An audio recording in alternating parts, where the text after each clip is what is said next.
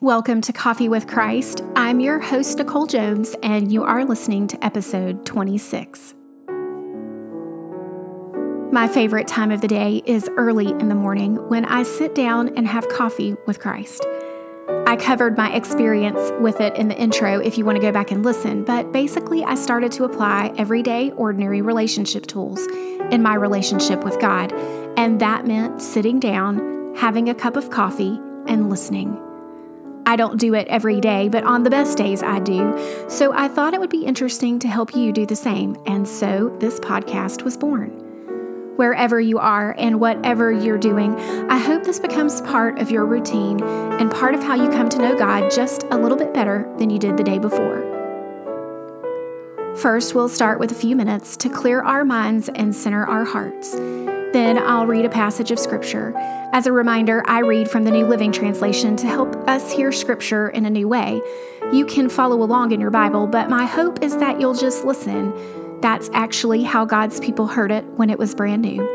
At the end, I'll guide you through some questions to help you ponder the passage more. I truly believe God's Word changes people. It changes them verse by verse and chapter by chapter. It's a magnificent and marvelous thing, these ancient words that are written for us and have stood the test of time. So let's get started by being still.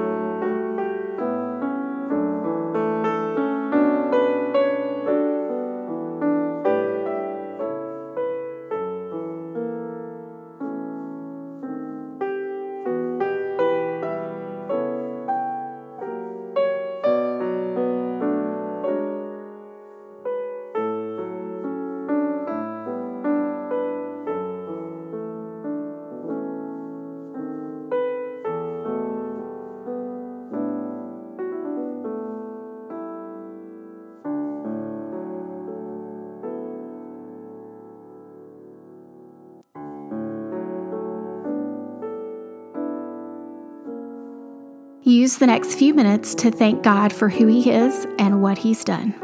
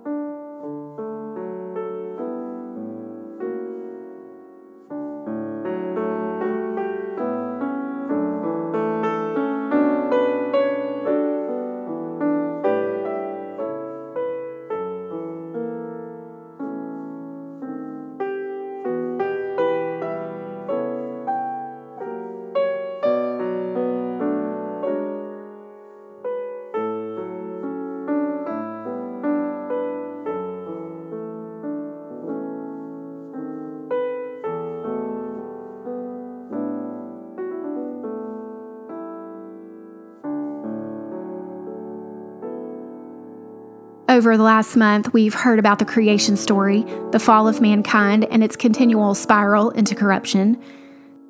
God executed judgment on those who were immoral through the great flood, and then scattered everyone in countless directions when they were exalting themselves at the Tower of Babel.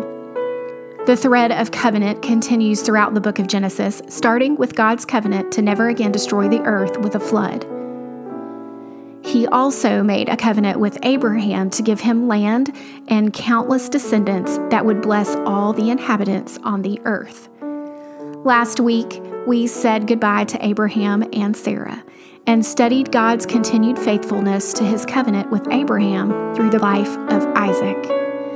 We heard how Isaac prayed for his wife to bear a son and saw God give him a double portion through the birth of twins, Jacob and Esau.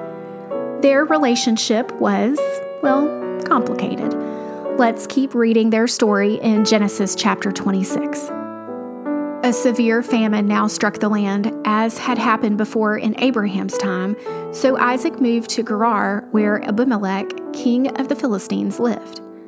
The Lord appeared to Isaac and said, "Do not go down to Egypt, but do as I tell you. Live here as a foreigner in this land, and I will be with you and bless you. I hereby confirm that I will give all these lands to you and to your descendants, just as I solemnly promised Abraham, your father. I will cause your descendants to become as numerous as the stars in the sky, and I will give them all these lands. And through your descendants, all the nations of the earth will be blessed. I will do this because Abraham listened to me and obeyed all my requirements, commands, decrees, and instructions." So Isaac stayed in Gerar. When the men who lived there asked Isaac about his wife Rebekah, he said, "She is my sister." He was afraid to say, "She is my wife." He thought, "They will kill me to get to her because she is so beautiful."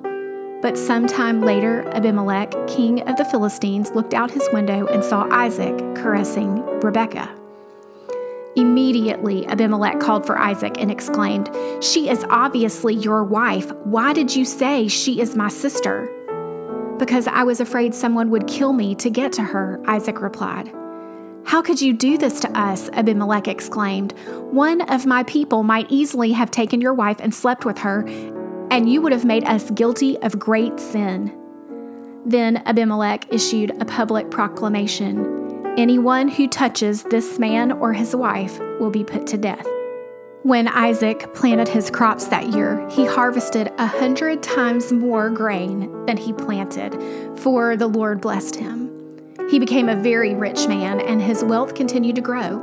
He acquired so many flocks of sheep and goats, herds of cattle, and servants that the Philistines became jealous of him. So the Philistines filled up all of Isaac's wells with dirt. These were the wells that had been dug by the servants of his father Abraham. Finally, Abimelech ordered Isaac to leave the country. "Go somewhere else," he said, "for you have become too powerful for us." So Isaac moved away to the Gerar Valley, where he set up their tents and settled down. He reopened the wells his father had dug, which the Philistines had filled in after Abraham's death. Isaac also restored the names Abraham had given to them. Isaac's servants also dug in the Gerar Valley and discovered a well of fresh water. But then the shepherds from Gerar came and claimed the spring. "This is our water," they said, and they argued over it with Isaac's herdsmen. So Isaac named the well Esek, which means argument. Isaac's men then dug another well, but again there was a dispute over it. So Isaac named it Sitnah, which means hostility. Abandoning that one, Isaac moved on and dug another well. This time there was no dispute over it, so Isaac named the place Rehoboth, which means open space, for he said, "At last, the Lord has created enough space for us to prosper in this land." From there, Isaac moved to Beersheba, where the Lord appeared to him on the night of his arrival. "I am the God of your father Abraham," he said. "Do not be afraid, for I am with you and will bless you. I will multiply your descendants, and they will become a great nation. I will do this because of my promise to Abraham, my servant." Then Isaac built an altar there and worshipped the Lord. He set up his camp at that place, and his servants dug another well. One day, Abimelech came from Gerar with his advisor Ahuzzath, and also Phicol, his army commander. "Why have you come here?" Isaac asked. "You obviously hate me since you kicked me off your land."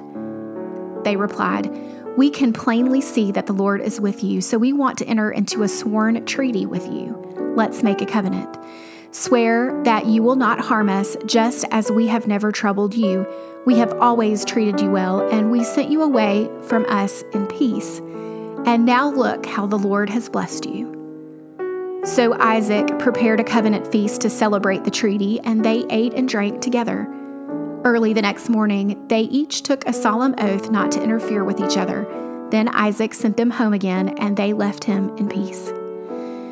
That very day, Isaac's servants came and told him about a new well they had dug. "We found water," they exclaimed. So Isaac named the well Sheba, which means oath. And to this day, the town that grew up there is called Beersheba, which means well of the oath.